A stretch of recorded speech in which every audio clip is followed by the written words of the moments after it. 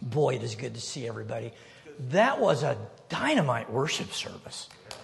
Yes, that was super.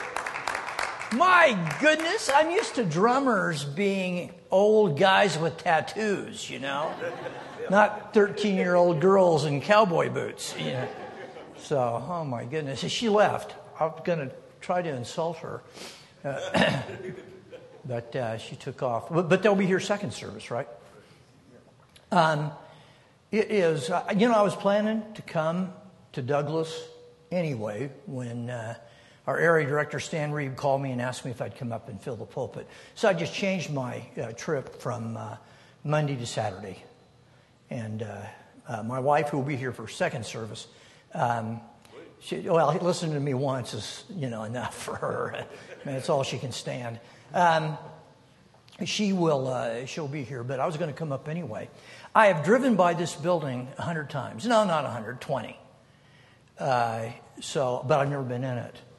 But I've been up here many, many times. I am from Wyoming. I'm from here, yeah. I grew up here. I attended the university. I graduated from the University of Wyoming in 1969. My first memory of being in Douglas was in 1964 when I went to wonderful Wyoming Boys State. Do they still have that? Yes. Do they still do that? Well, I won the right to be the Boys State representative for my high school. And it was a prestigious honor. There were 4 boys in my high school. And I beat out those other 3 guys. I attended Carpenter, Wyoming High School. Anybody here know where Carpenter is? Yeah, okay, yes. All right, now it's consolidated with Burns now. But we were the Mighty Coyotes. Somebody from New York asked me that yesterday. It's one of my security questions. What was your high school mascot? It was a coyote. Yes, I remember that. I lived here for the first 20-something years of my life. The rest of my life, except for 6 years in California, I've lived in Colorado, where I've been a college professor. So I taught at the University of Colorado Boulder for 25 years. And then for the last 13 years, I've been at Colorado Christian University. But during all that time, I've also been a pastor. So I've pastored for all but about 2 of the last 50 years. Nice. So yeah, I've done a lot of this as well. And now I am semi-retired, and I'm doing some pulpit supply, and I'm just really, really glad to be with you guys. Anybody in here know Bill Stewart? Oh, okay. Any of you know Bill Stewart? He was my high school biology teacher. And I know he taught ag here forever, right? Would somebody call him and tell him to be here for the second service? Would somebody do that? Who would do it? More than one of you would be good. Any of you know his phone number?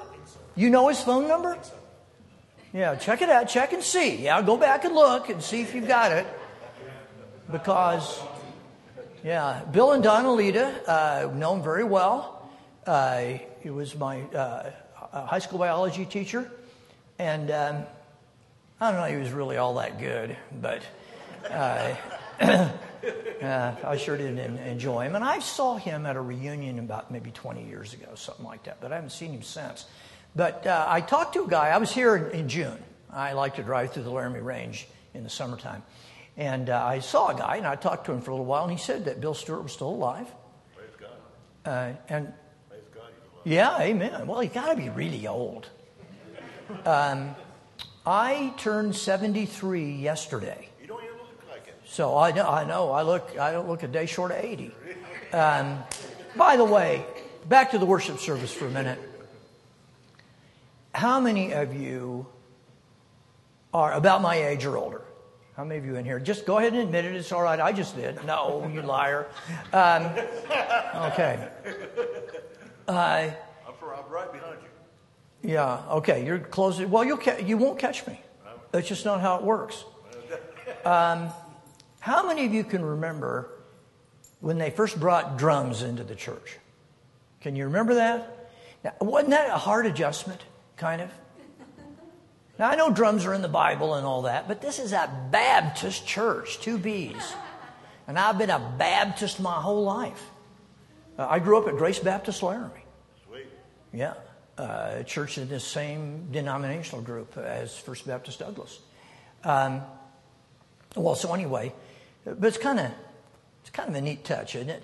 Now, I noticed that just to please a number of us, you keep the drummer kind of in a cage there. It's a glass cage. Just to be on the safe side. But, yeah. I like to come just a tad bit late when I'm speaking because that means whoever has to take my place is really nervous and very glad to see me. So was it you, Jack? Were you on? Oh, I probably went, yeah. It probably have been you. There's nobody in this world who was happier to see me than Jack this morning. Says, oh, yes, hallelujah. You're the one. He immediately picked up his phone and called the pastor and said, he's here. He's here. All right, so I am here. Take your Bibles, please. And turn to 2 Kings chapter 6.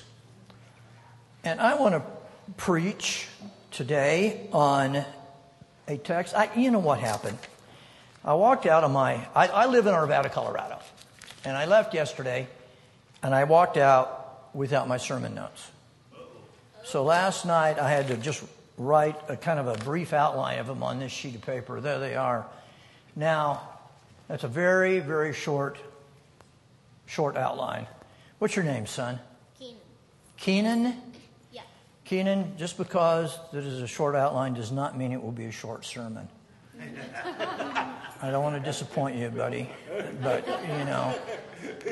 Don't. I just don't want you to get your hopes up,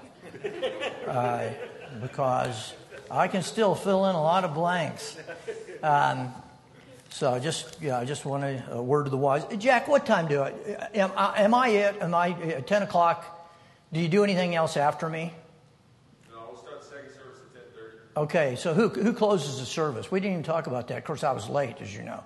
The worship team will come on when you're done. Oh, the worship team. So you got another song, worship team. Okay, well, that's super. Boy, I love that song, My Redeemer Lives. I remember the first time I heard that song about 20 years ago. I was crossing the Canadian Rockies. My wife was saying, hey, there's this new group from Australia that have this really remarkable worship music. I want you to listen to it. And the first song I listened to was People Like Us. And then the second one was My Redeemer Lives. They're just amazing. I thought they were an amazing group. One of their most famous songs is Shout to the Lord. You've probably heard that one. And Mighty to Save is one of their more recent ones. And they're really, really good. And I have great appreciation for them. But I remember that was the first time I had heard any of their music, and I rejoice with it. Okay. 2 Kings chapter 6, we're going to do verses 8 to 17. This is a 5-point message. I've broken with tradition, normally 3 points. Does your pastor normally preach 3-point sermons? Is that what they are? Does he break from that at all? Well, you need to call him out if he does. But I'm an old guy and I can do this. I have a 5-point message, and it really isn't a 5-point message. What I'm going to do is kind of a reading commentary on this passage, and I just was doing this passage in my devotionals a few weeks ago, and I thought this is a fabulously appropriate passage for right now. So I'd like to use it. But anyway, I'm going to have 5 points, and I'll tell you what they are as we go through. So Keenan, you can remember my outline. Are you a sister? Okay. After the service, you need to quiz him on this, which means you need to pay attention. So, all right. What's your name? Natalie. All right, Natalie. Keenan, is Natalie mean to you? I thought so. Yeah, I thought so. Yeah, all right. See, I know all about that. I have 9 children. Yeah, I have 9 children. I have 3 birth sons, 3 birth daughters, and 3 adopted sons. Sweet. My adopted sons are black, and they're massive. They are huge human beings. So it's kind of fun. In fact, one was offered a scholarship to the University of Wyoming to play football. I went out for football when I was at Wyoming, but they said they already had one. It's a little bit of humor. I don't know if you picked that up or not. You got that? Keenan almost shortened it. All right. Are you really? Yeah. Okay, well, you'd had a chance to see him then. But he went somewhere else. All right. This is an account, an ongoing account, as is always in the book of Kings. Once again, Israel is at war with someone. So let's pick it up in verse 8. Remember, we just had the famous floating axe head incident in the passage, in the paragraph right before this. All right, verse 8. I'm going to read verses 8 to 12, and this will be point 1. Now the king of Syria was making war against Israel, and he consulted his servants, saying, my camp will be in such and such a place. Then the man of God sent to the king of Israel, saying, beware that you do not pass this place, for the Syrians are coming down there. Then the king of Israel sent someone to the place which the man of God had told him. And thus he warned him, and he was watchful there, not just once or twice. Therefore the heart of the king of Syria was greatly troubled by this thing. And he called his servants and said to them, which will you not show me, which of us is for the king of Israel? And one of his servants said, none, my lord, O king, but Elisha, the prophet who is in Israel, tells the king of Israel the words that you speak in your bedroom. All right, now I want to talk about this first paragraph, and I've just labeled these 5 verses, the king's problem. The king's problem. Now, this is the king of Syria. His name is Ben-Hadad. His father, Ben-Hadad I, battled Ahab back in 1 Kings 22. And one of the things that you see when you read history, by the way, as an academician, I'm a professional historian. That's what my PhD is in. I have a PhD in history. And I love studying history. But one of the things you see in history is never-ending. Crisis, catastrophe, war, pestilence. And people talk as though this COVID thing is something new. That's ridiculous. And now I know some people have died from it, and that's a terrible tragedy. But relatively speaking, proportionally, it's a nothing burger. I mean, I'm just sorry. 102 years ago, some of you may remember that. My students think I do. We had what was called Spanish influenza. Did any of you ever hear about that growing up? I did. Okay, the Spanish influenza. The Spanish influenza killed proportionately about 15 times more Americans than COVID has. It killed 50 million people worldwide. It killed 700,000 Americans. In 1920, America's population was about 1/3 what it is right now. And what's COVID killed? 130, something like that. Now, it's tragic. I'm not minimizing that. It's tragic. But proportionately, the Spanish influenza, Spanish flu killed far more people than World War I did. Oh, far more. So it was a huge, huge pestilence. To say nothing of the greatest environmental catastrophe of all time, the Black Death, 1348 and after in Europe, which killed about 1/3 of the European population. They're not sure exactly how many, but it would be the equivalent of killing 100 million Americans. Now that's a catastrophe. I have students who tell me, our environment is killing us. No, it isn't. Never in history have fewer people been killed by the environment than right now. Never in history. Your chances of dying of environmental causes are nearly zero. It's almost impossible because we've made the world safe from environmental causes. Now, occasionally I ask my students, what's the big killer in the environment? And they'll say, lightning strikes. Well, that's pretty rare, isn't it? Snow slides down in Colorado, that's a big deal. I had a student killed in an avalanche. So it does happen. But what's been the big killer in the environment? It's been little bugs, little critters. Ticks. They've been the big killers. Well, yes, ticks, especially in the Black Death, they played a role. But little bugs like smallpox. Smallpox is the greatest mass murderer of all time. So there's been all kinds of crisis and pestilence down through history. And once again, you got Israel. By the way, I read an article in The Spectator. It's an online British publication that said, Syria continues to be a nightmare. Now, this is 2,800 years after these events. Syria continues to be a nightmare. Syria has always been a nightmare. And my guess is it always will be. But nothing's changed in 2,800 years. So the king has a huge problem. Now, what's his problem? he has a bigger army than the king of Israel. Remember, Israel's now two kingdoms, Israel and Judah. I don't know if you've studied your Old Testament history or not, but Israel's the northern kingdom. And it's, by the way, it's about to be done in. But anyway, it still exists in 800 BC. And the king of Syria is attacking it. And so he has his spies scout out where the army is, where the much smaller Israeli army is. And then he sends his army after him, and when he gets there, they're not there. They moved. Now, you can't defeat an army if you can't find it. So then he has his spies go out and find out where it's at, and they chase it down again. And as they chase it down, when they get there, it's not there.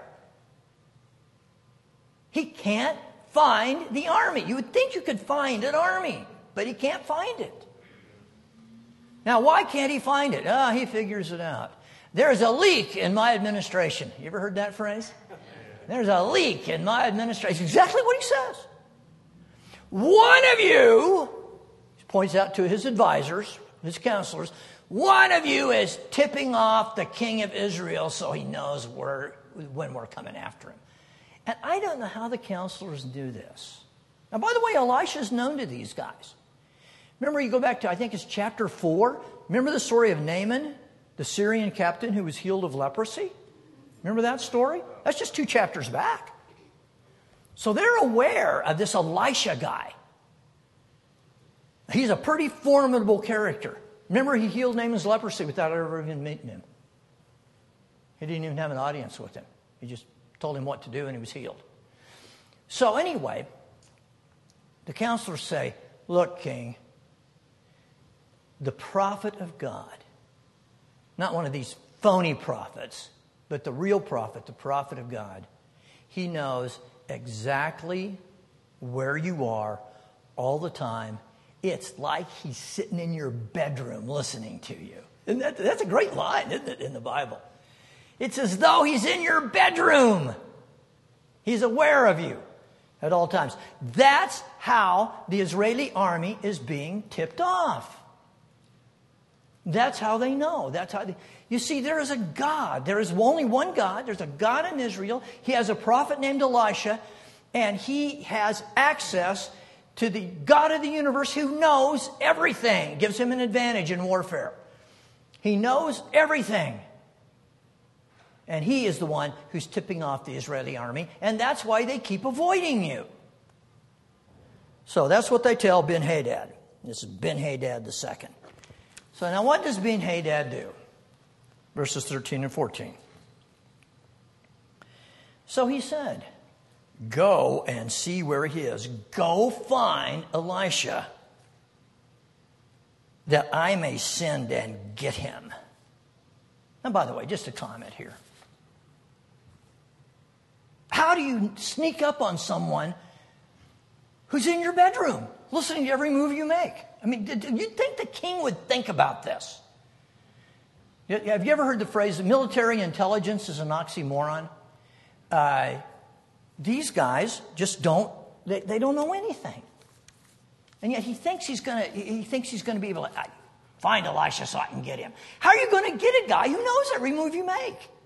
How are you going to do that?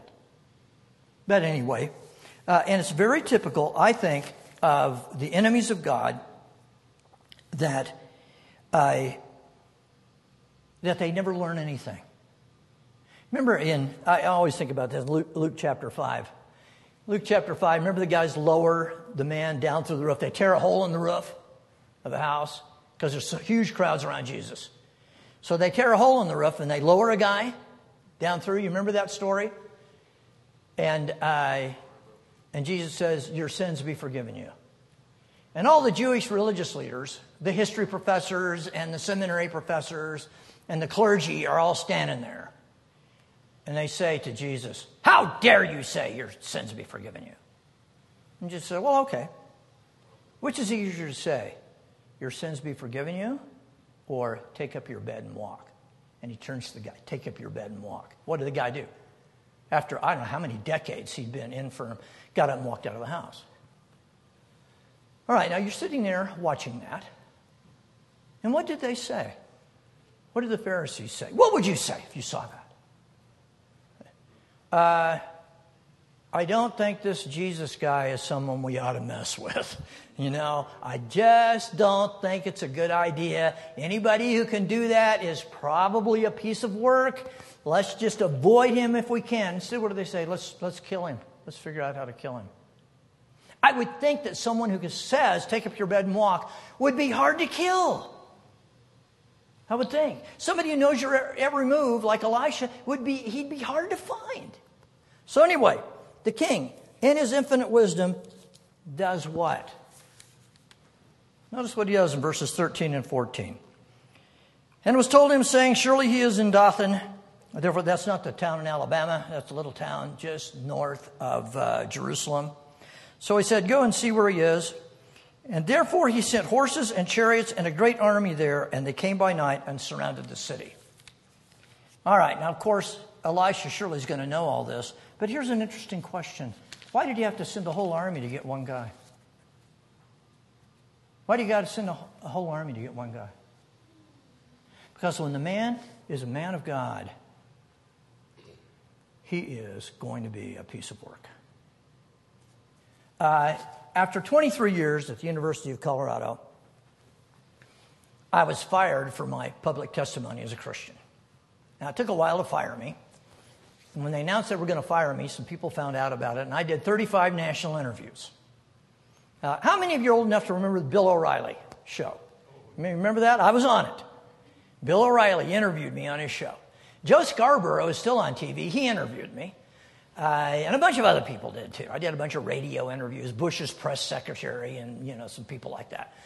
So it was a wild and crazy time. But I'd walk across the campus. I'd walk across the quad. And I would say, just me, Phil Mitchell. I'm just a little bug. This university can squash me like a little bug. I said, but when I am filled with the Holy Spirit, I've got the whole university trying to figure out what to do with me. The whole university. The president met with me. The head of the Board of Regents met with me. The dean of my college met with me. Now, normally, I would not physically lay eyes on these people in my entire lifetime. Why did he have to send a whole army after one man? Because one man, when he's filled with the Holy Spirit, all of the armies of mankind cannot defeat him. How many armies have been sent after one man, Jesus Christ? How many academic communities have devoted themselves to defeating him? How many politicians? How many cultural institutions are right now in opposition to Jesus Christ and his followers? It won't do them a bit of good.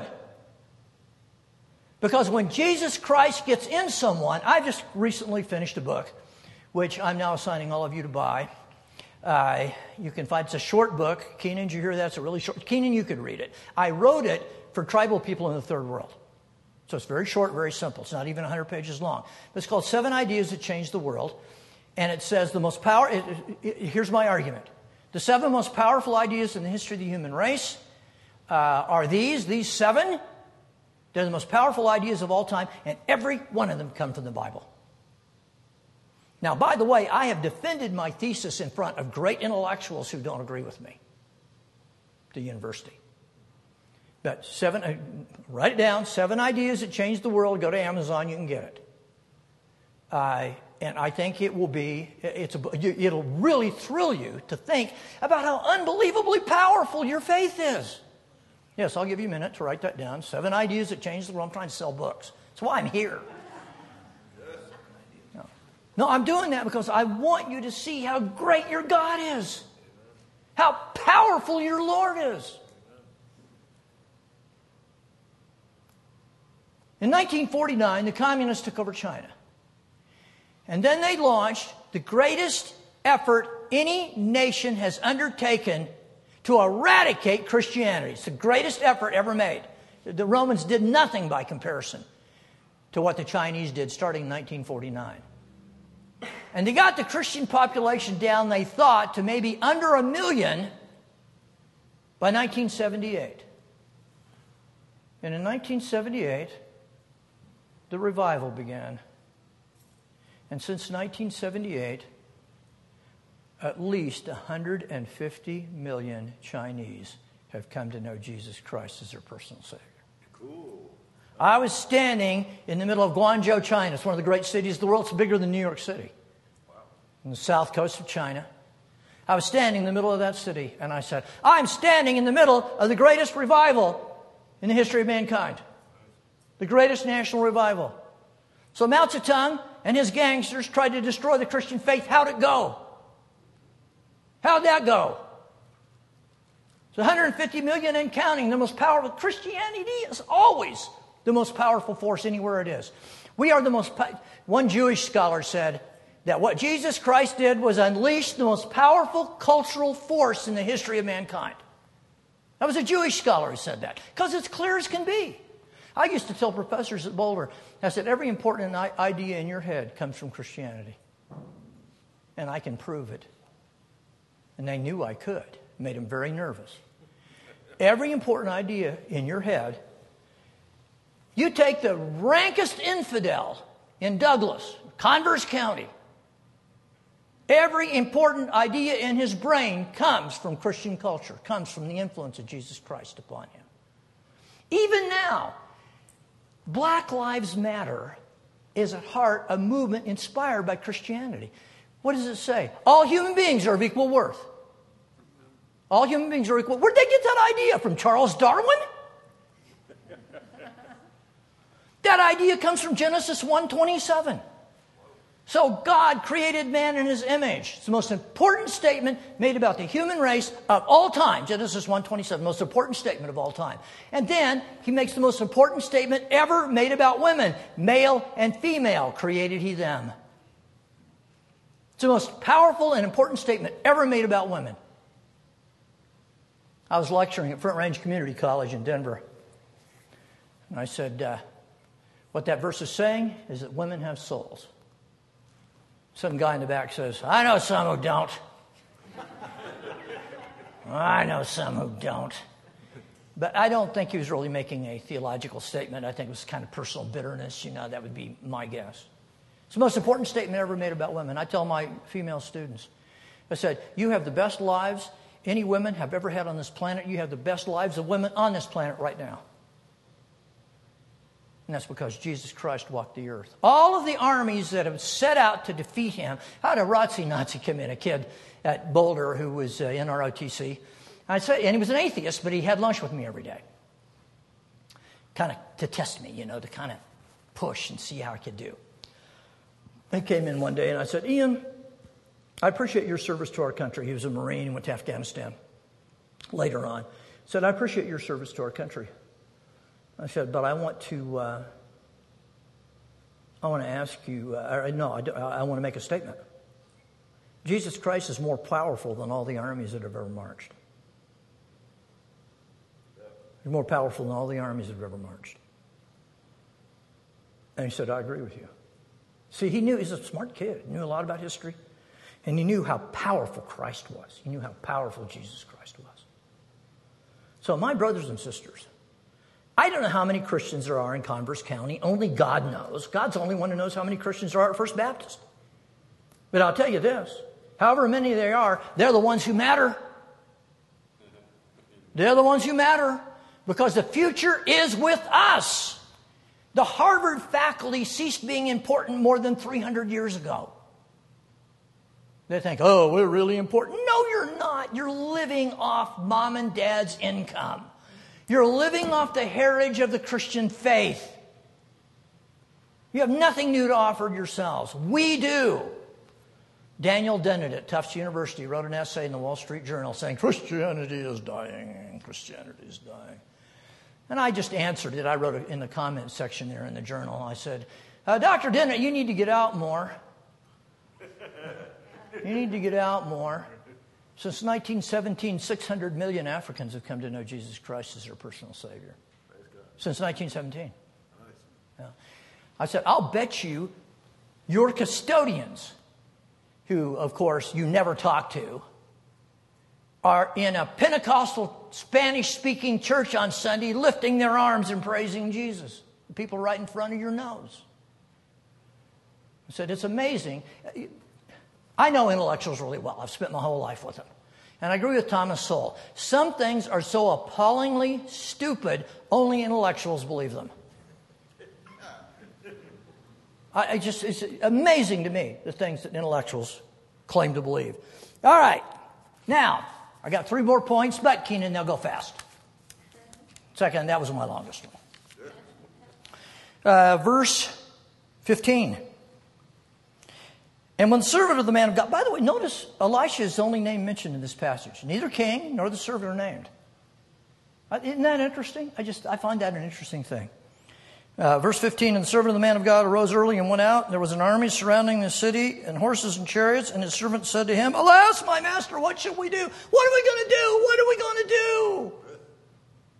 Now, why did he say that? Because all he could see was the Syrian army. All he could see was the problem. Now, America's got problems right now, right? Exactly. And if you want to, you can just look and see the problems and nothing else. And that's all the servant had eyes to see. And you got guys having coffee at McDonald's or somewhere else this morning. Do they drink coffee at McDonald's now? Or do they let you in? All right.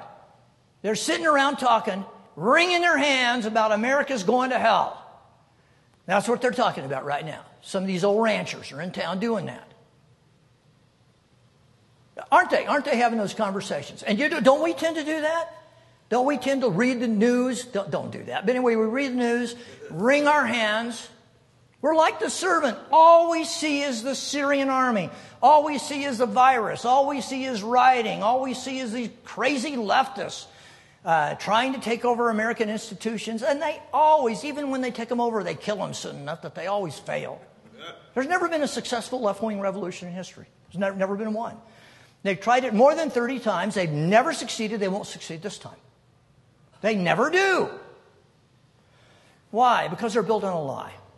But anyway, so the servant comes in. He goes out. He sees the army. He runs back in and he says, Elisha, we're surrounded. We're surrounded. Look at that army. And so what does Elisha say? Well, look in verse 16. So Elisha answered, Do not fear. Do not fear. There's more of us than there is of them. And I'm sure the servant said, Are you nuts? Don't be afraid. Don't be afraid, stupid Syrian army. There's always been a Syrian army, always will be one. It'll never be effective. Never has been. It's worthless right now. In fact, all of the Syrians who matter are trying to get out and move here and Europe and other places. Elisha says there's more of us than them. Remember in Matthew 10:28, Jesus gives one of his really easy commands to obey. Aren't Jesus' commands easy? He says, don't be afraid of him who kills you. Oh, well, sure. Don't be afraid of him who kills you. What should you be afraid of? What does he say in Matthew 10:28? Fear him who can cast soul and body into hell. That would be God. Don't be afraid of men, penny ante, pipsqueak men. Be afraid of him who can cast soul and body into hell. That's who you need to worry about. That's who you need to be afraid of. And Elisha just says, there's more of us than them. Now, why did the servant not know that? Because he didn't have the right kind of eyes. And now we come to the heart of this message. Verse 17. You knew I'd get here eventually. In verse 17, and Elisha prayed and said, Lord, I pray, open his eyes that he may see thee. And the Lord opened the eyes of the young man, and he saw. And behold, the mountain was full of horses and chariots of fire all around Elisha. Now, my brothers and sisters, this is my prayer for you this morning, and it's my prayer for myself. I'm not any better at it than you are. I pray, Natalie, that you will be able to see as God sees. That God will give you his eyes to see what's going on in the world. Give us divine eyes. You remember Jacob, you remember the story of Jacob's ladder? You know, did you study that in Sunday school where Jacob has a dream, he goes to sleep, has his head on a rock, that'd do it. And he sees angels going up and down on a ladder. Yeah. Well, the interesting thing to me in that passage is the next morning when he woke up. You know what he said? It's been a verse that's really stuck with me. It's Genesis 28:16. It says, surely the Lord was in this place, and I knew it not. Now, there were times in your life in the last week when the Lord was standing right there and you didn't see him. Have you ever gotten in your life, you look back and God was there and you just didn't see him? When I was a senior in college, I met a wonderful girl, wonderful Christian girl. She's from Riverton. And I knew it was God's will for me to marry her. Have you ever known absolutely something was God's will and it wasn't? Well, I knew it was God's will for me to marry that girl. Lucky her. I knew it was God's will for me to marry her. And she dumped me. May 31st, 1969 at 2:30 in the afternoon. But I'm over it. It doesn't bother me now. Now, you don't know this. You'll meet her in second service. My wife is 10 years younger than me. But, of course, I hadn't met her at that time. But anyway, I remember saying to the Lord, I said, Lord, if Alice is not the girl for my life, who is? Now, would it have helped me for God to say, oh, Phil, the one of your dreams is in 6th grade in Denison Elementary School in Denver, Colorado? You see, God was there. God was there about to give me the greatest earthly blessing that I have ever experienced. My precious wife. And all I could do was wring my hands and whine because I couldn't see God. I couldn't see God. Now, aren't you glad that God doesn't pay any attention to your stupidity? Aren't you glad of that? And believe you me, we're incalculably stupid over and over again. Now, my prayer for you, Jack, my prayer for you, is that you will develop the ability to see as God sees. Wouldn't you love to have spiritual lens this morning and see the angels here in the service? There are angels here. There's one right behind you, Jack. I can see him. Yeah. He's just whispering in your ear, aren't you lucky the preacher showed up? All right. Give us those eyes to see. Help us to see as God sees. God sees this little boy. And God knows what he's going to do with this little boy. What he's going to do with his life. Now, I know what it's like to be in your spot, Kenan. I know it's exactly what it's like. Usually I have something to write with. I used to play bulletin bingo. You know what that is? No. You divide the letters up into 2 teams. You pick 5 letters for one team, 5 letters for another, and you go through the bulletin and see which letter has the most. I called it bulletin bingo. Bulletin basketball.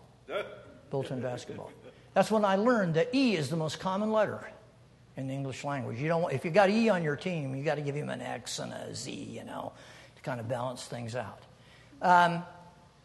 But I sat at Grace Baptist Laramie just like this, squirming, put my glasses on and off, hoping, when is this guy going to quit? Oh! Yeah, so I know exactly what that's like, son. But I'm telling you, God was in it. God was in the process of transforming me into somebody who has been useful for him. And if I have been useful for him, anybody in here can be. God can use you in a mighty way. We have a great God. We have a glorious God. My prayer, my brothers and sisters, for you is that you develop divine eyes. Godly ophthalmologist gives you the ability to see as he sees. Don't look out on this world. Vance Havner is one of my all-time favorite preachers. He's an old Southern Baptist. Any of you ever heard of him? Usually in our circles, we haven't heard of him, but he had an interesting statement. How many of you remember Walter Cronkite? Oh, yeah. Okay. Remember at the end of what did he say at the end of every newscast? And that's the way it is. Remember that? Vance Havner said, no, that's not the way it is. That's the way it seems. That's the way it seems. But the way it actually is very different from what old Walter saw. But Walter didn't have divine eyes. And that's what I'm praying we develop, is that we have divine eyes. Natalie, try to see your little brother through the eyes of God. Now, that ain't going to be easy. It ain't going to be easy. Yeah, I see you're already lobbying there, boy. This is going to be leverage, isn't it? to use the rest of this day? All right. We need to develop divine eyes. Let me pray with you. And Father, I ask that you would give my brothers and sisters here in Douglas the ability to see as you see. To see as you see. And Lord God, help us not to miss it when you're right in front of us. We pray in your name. Amen.